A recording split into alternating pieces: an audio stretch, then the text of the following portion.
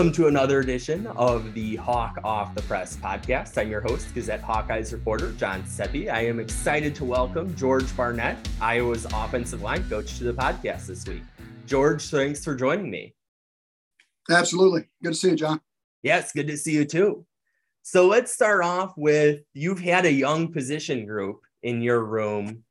How do you adjust as you're trying to help them develop when sometimes, in, say, the case of like a Connor Colby or a Mason Richman, they could be thrown into a position where they're going to be contributing earlier on than the average offensive lineman at a Big Ten school? Yeah, I think that's a great question. I think there's a fine balance of, hey, we got to get these kids ready to go and doing it the right way. But not in the determinant of the team. You got to keep things going and do the best for the team as you can. So I think number one, as soon as you get these young kids, I knew early on, we had a couple other vets that were a little bit hit and miss, playing time, that kind of deal. So we knew that we were going to have to get some young guys ready, some first time starters and players ready. So you just go down the checklist of, hey, number one, we got to teach them the base set of fundamentals, and we got to perfect those base fundamentals that they're going to rest on and rely on during a game when a coach isn't over their shoulder.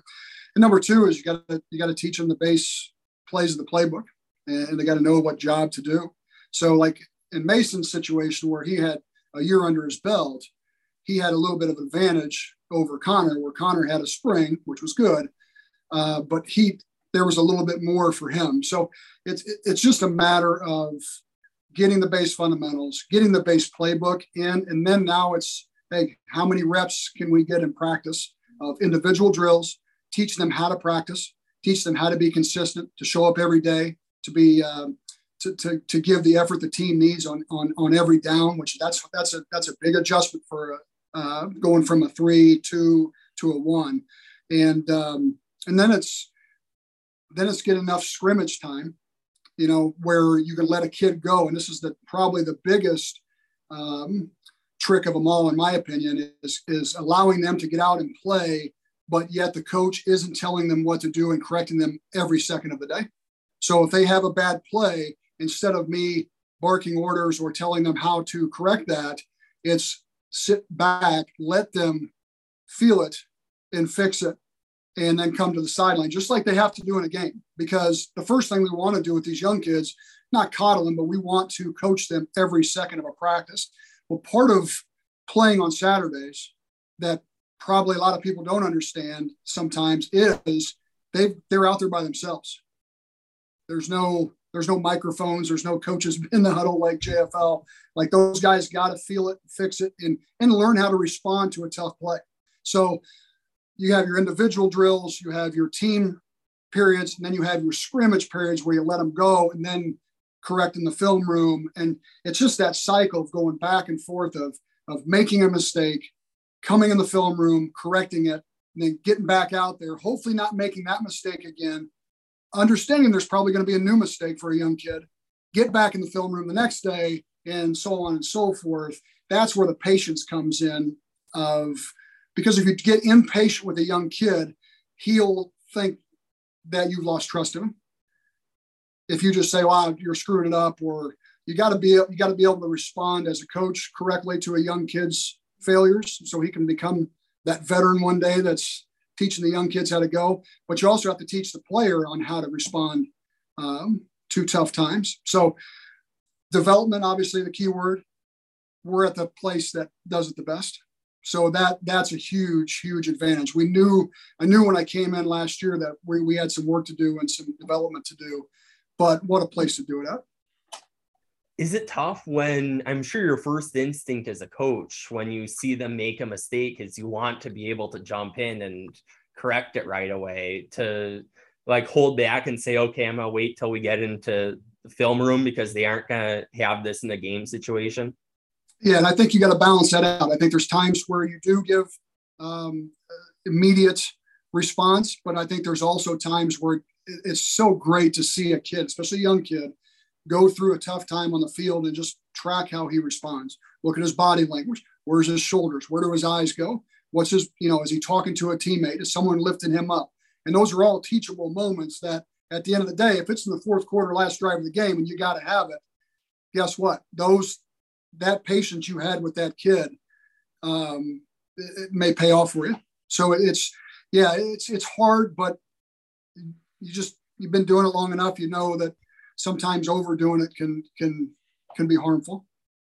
And then when you get into the game situations, there are going to be times where you're going up against, say, like a Michigan that has 2 NFL quality edge rushers. That can be tough for a young player, regardless of how well the last year and a half had gone. How much do you balance using that as a teaching moment while still keeping the confidence up and not dwelling on maybe some of the tougher results? Yeah, I think once you get in a game on the sideline, I think it's confidence is number one, and it's response. It's play the next play. You don't have time to. There's no "I told you so"s. There's no "you need to do this." But there's correct the mistakes, get a plan for correcting the mistake, and get moving on.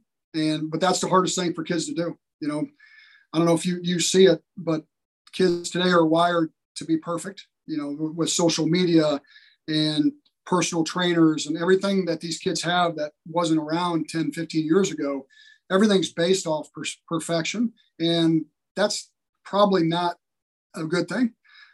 So, because at the end of the day, we're playing football, all right? We're playing offensive line in the Big Ten.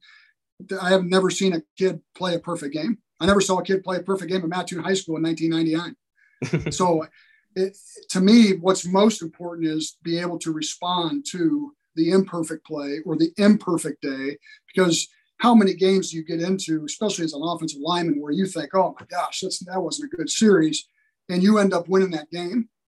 But at the end of that game, you look back and you forget the bad times, right? You forget all the tough times. It's like it's always move on to the next play. Keep our eyes straight ahead and focus, especially with the young kid. Now, as you get older, those guys know, like, hey, these are bumps. These are necessary bumps in the road of the game, because one team is going to react better than the other team. So the perfect, hey, we got to go play the perfect game, or we got to have the perfect this. That's probably not the best way to go at it, especially at that position. It's more of what is your response going to be.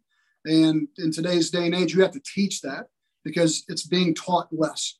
Because what these kids have been absorbing into their minds for the last few years of social media and expectations are higher, with just the internet and things like that. So they have this thought of, hey, I have to be perfect.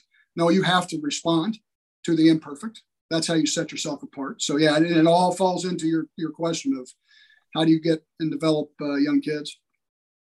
And then how helpful is it to have this time where you can look back at the game film? Because probably for the average person going into their sophomore year, you don't have as much in-game things to look at as you do with somebody like Connor or Mason.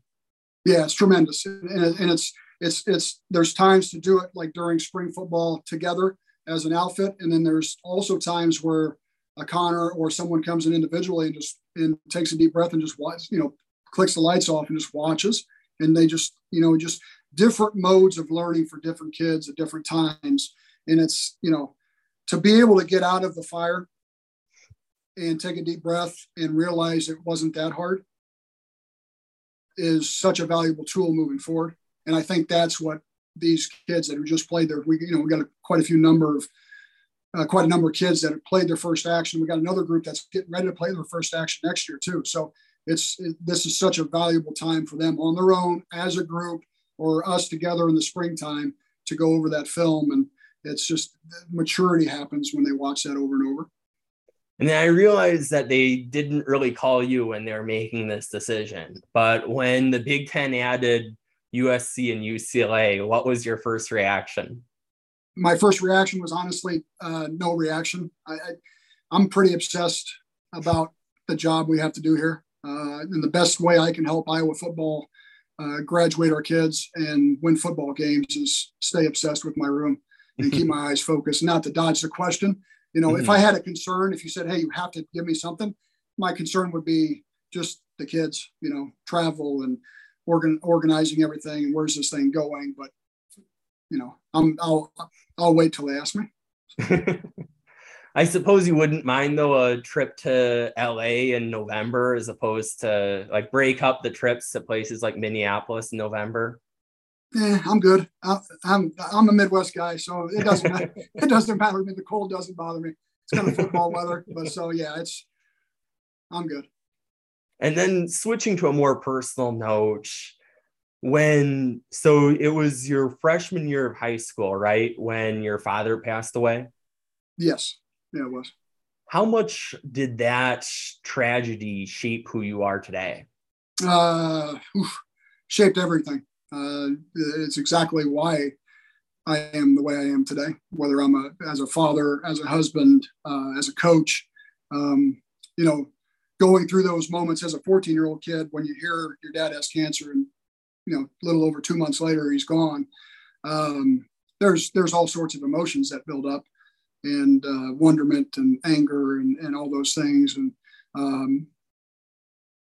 but you're also grateful for the time that you had with that person, just like everyone else that goes through these things at a young age or older age. And then what really clicked for me was during that time was just how much coaches gave to me when they didn't have to. The watching people do something that they don't have to do for others is pretty powerful. And I felt that at 14 years old. And when I mean do something, I don't mean they coddled me. They did the exact opposite. They pushed me. They set the bar higher for me. They kept driving me.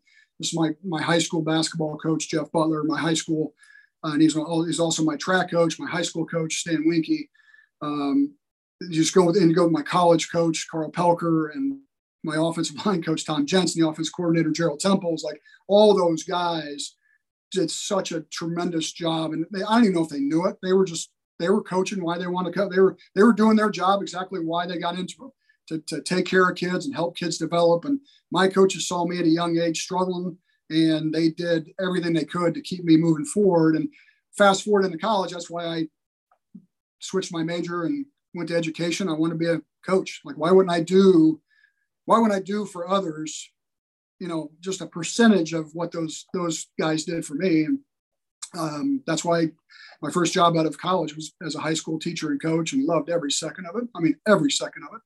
And, but yeah, it certainly shaped what I want to do as a career. And I think it also shapes how I live now. Very few times am I going to take advantage of time with my family. My kid has 2 baseball games the other day. There's a 4-hour window in between, and there's a lot of things that a parent could do in that 4-hour window. My kid wanted to stay there. I sat there and watched him, and I just soaked it up, because that's time with, and he was with his buddies, but I was going to be there, one of those deals. So that part, and then as a coach, I think this coaching business, just like any other job, I think you get into something for a specific reason. And I think sometime down the middle of your path, sometimes we veer off the rails a little bit and we lose why we got into it. So those things happened to me at a young age, and choosing the profession why I did, I always remind myself why I got into the profession. So it is about taking care of the kids. It is making sure that, you build the person up before the player. It is just the love of being around a coaching staff and being in this profession, because the profession is changing, and I don't want it to change. I want to be a coach. And so, yeah, those days at 14 years old, 100% guide me today. How much harder would it have been as you're 14 and not really, most 14-year-olds are thinking about who they're going to ask to homecoming, that kind of thing, to have that? How much more difficult would that have been without those coaches as you were going through that? Oh, it would have been impossible. It would have been impossible. I would have been I would use a chip on my shoulder the wrong way. I would have felt sorry for myself.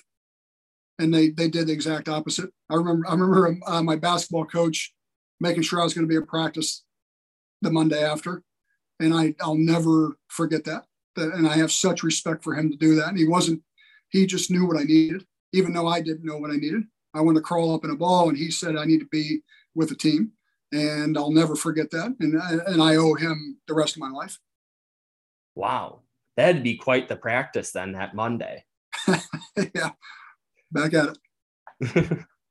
And then as you've gone through with coaching, I'm assuming you're still in touch with some of those coaches. 1,000%. 1,000%. To me, as you get up in age a little bit, I've been doing this for, 22, 23 years. You really start to not look back necessarily, but you pump the brakes a little bit. I think about 3 years ago, it was the first time I kind of like took a deep breath and just said, okay, how the heck did I get here? And who helped me? And then you really start to appreciate your mentors. Then you get at that age where you have ex-players that are doing cool things, as a professional, as a father and husband and things like that. And it's just like, it really, it justifies why you're doing what you're doing. But yeah, mentors and players, without those two things, I'm not sure what this profession has more powerful than those two things. I never want to let go of that. Matter of fact, I had lunch last week with my college coach, spent the day with him over in Williamsburg. Awesome. Spring break, I went and spent with my first boss. He was my college offensive coordinator, and he was my first boss as a high school head coach. Took the family. That's where I spent spring break at, Coach Temples. I'm going to go see my high school coach with my son later on this month. So yeah, any time I have, it's going to be served to the people that served me, that gave to me, and spend good time with good people. And then how much does it mean to be able to now pay it forward as a coach yourself? It means everything. Yeah. It just, you get at this age and you have friends that are doing jobs that, they may not like, or they're happy on Friday, and they're not happy Monday, Tuesday, Wednesday, Thursday. They're kind of happy. Friday, they're rolling, and where I'm pretty happy Monday through Friday, Monday through Sunday. So yeah, it means everything, and it leaks over to your family, right? So, and then it's now the challenge is who you work for, who you work with, especially in a changing profession right now. That's vital. That's vital. And then that's a great segue to my next question about 2021. You get the call about the Iowa offensive line position. What was that like, considering that Iowa has a reputation for offensive linemen? Well, I think as you go through the profession, I've never gotten into climbing a ladder. Those are never my goals. I was going to be a high school coach the rest of my life. I GA'd just because my mentor had a GA spot open, and I wasn't going to GA for anybody else. My plan was to go GA for him, and I was going to go back to Mattoon High School and be the best damn line coach they've ever had. That's the way I'm a small town dude. That's the way I thought. And I was good with it. So I think, but as you get going and you got into college a little bit, and been happy everywhere I've been at really good places, really good people, but in the back of your mind, you do always have spots like, hey, that'd be cool to work there. Like that's a fit. You always figure out places where there might be a fit, because my fear in this profession, and mostly it's the way I'm wired, I've always thought I'd have to sell my soul or change who I was to coach at this level, to be quite honest with you. And I don't mean that in a horrific way or a bad way. I don't want to change why I got in this business, because it's working out pretty well for my players.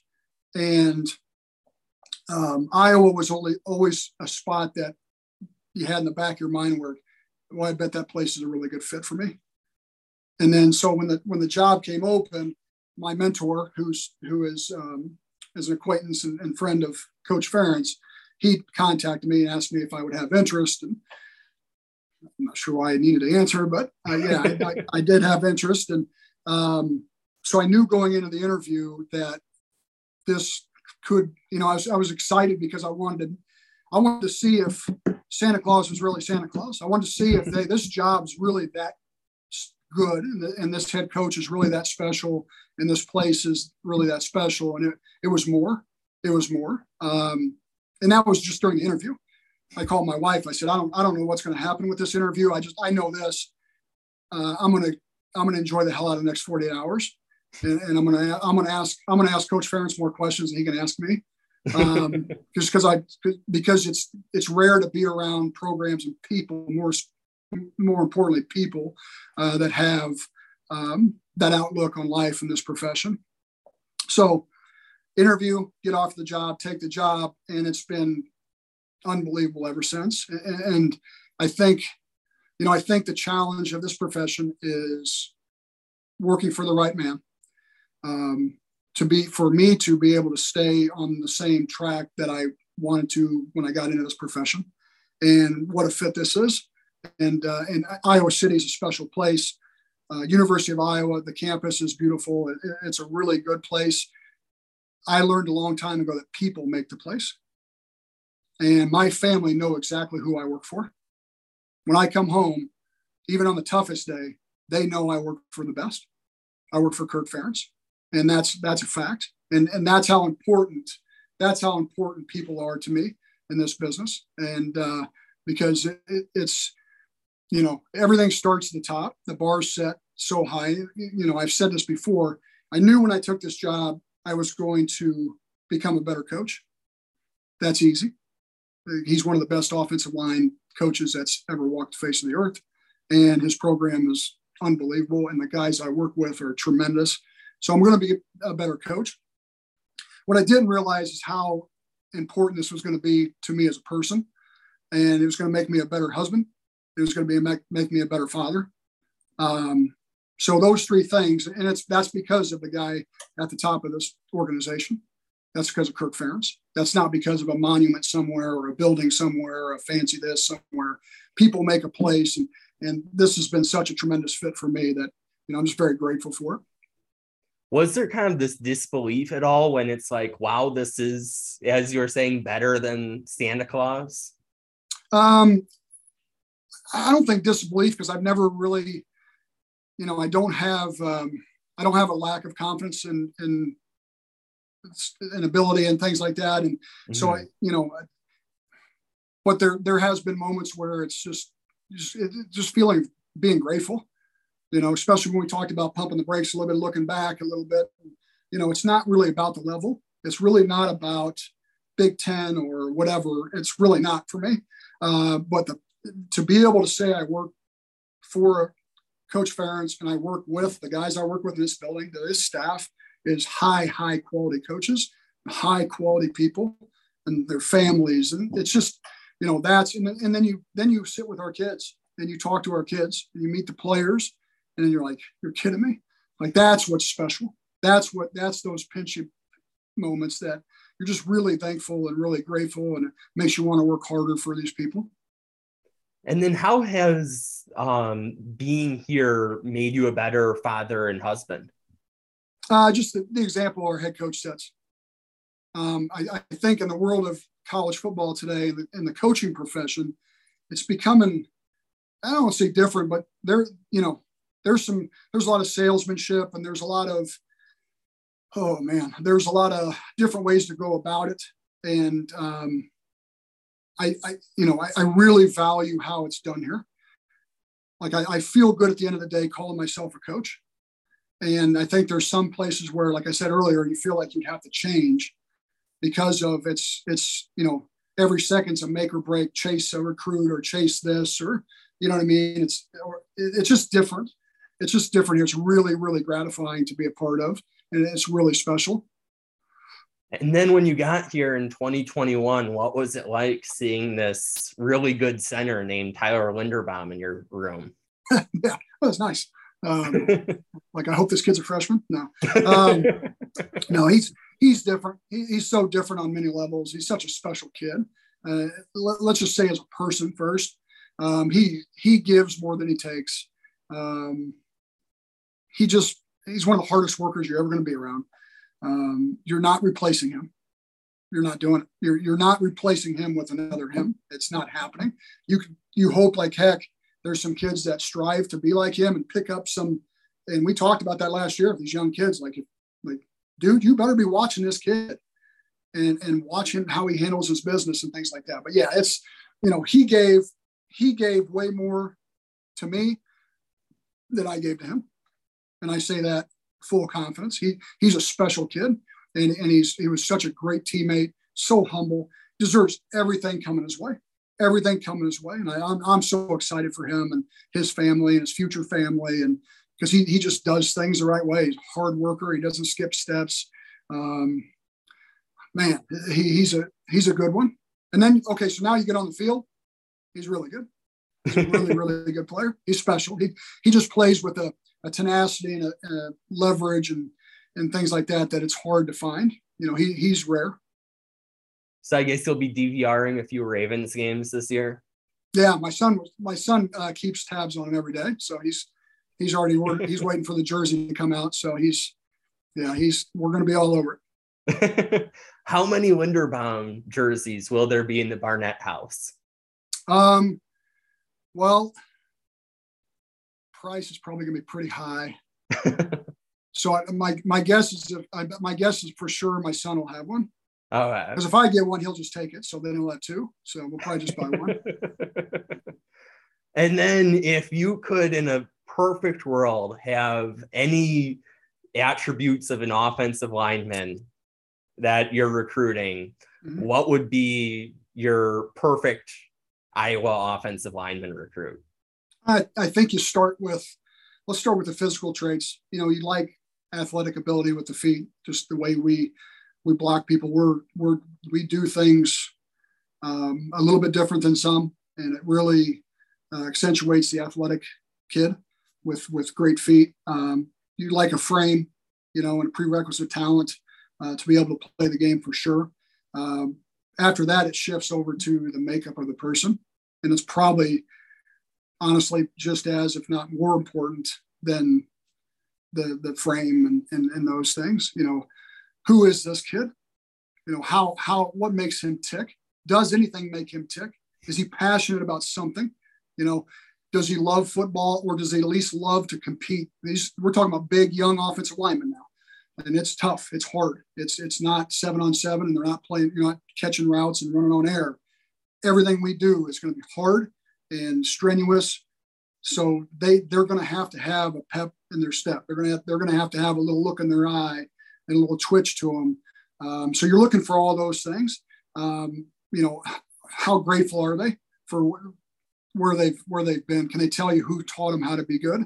Can you tell them, or are they appreciative of their high school coaches? Because this is so difficult that these kids have to have some of those like innate born just values and toughness, and you know what I mean? Like it's because if you get those kids that are like that, confidence is another one. How do you measure it? Are they multi-sport kid? You love to have a kid that's multi-sport and has been in the spotlight in different arenas. That breeds confidence. You don't want to recruit the kid that's worried too much about the depth chart, or worried about this or worried about that. You want the guy that's very confident in himself, like, hey, they're going to come in here and do what they got to do, and a belief in themselves. They're assured in themselves. And so all those little things that you're always looking for, and everything's sliding scale, right? So not everybody's going to check every single box, but some may check, these 3 boxes. And so this 4th box is at least got to be up here, may not be higher than the other 3, but so it's all those attributes. But I think everybody probably would guess that it's all about the physical, but boy, how you are as a person means a lot. Are you used to winning? What are you used to doing when it gets tough? What are you used to doing near the end of the season? Are you packing your stuff in and kind of, getting negative, or are you used to winning? So, hey, we're just getting started here. We're going to play our best football the last 4 or 5 weeks of the season, because this position, that's at the end of the day, that's what all good offensive lines do. They play their best at the end of the season. And then you were mentioning multi-sport. Iowa, I don't think anyone keeps this stat, but there are probably more wrestlers from high school in the Iowa offensive line room than probably most other schools. How has that football wrestling balance helped Iowa offensive linemen? Oh, I think everywhere from leverage to the ability to use hands and strength the right way with their hips in a certain position, a little bit lower than others. That sport just teaches you leverage in such a different manner than other sports. Because if you don't do it right, you're going to be on the bad end of it in a hurry. And then I think just the competitiveness, the ability to go on a mat one-on-one, spotlights on you, and everyone's got their eyes on you. And how are you going to do it? And you're going to fail, and how are you going to respond to that? And then you're going to come back and win. And how did you do that? So that those attributes are just so valuable. And most wrestlers have a calmness to them, but a intensity to them. Some people think intensity is volume.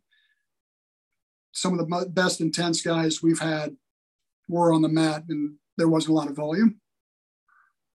Well, thank you. I really appreciate you joining the podcast. Yeah, absolutely. It was awesome. I appreciate you. And thanks to our listeners for tuning into another episode. I will be back next week. Until then, we will talk Hawks later.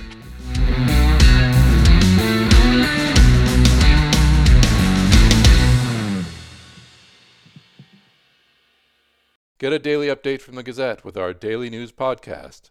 Add it to your podcast player or your Alexa-friendly device to get a bite-sized local news update each day. Check it out at thegazette.com/podcasts.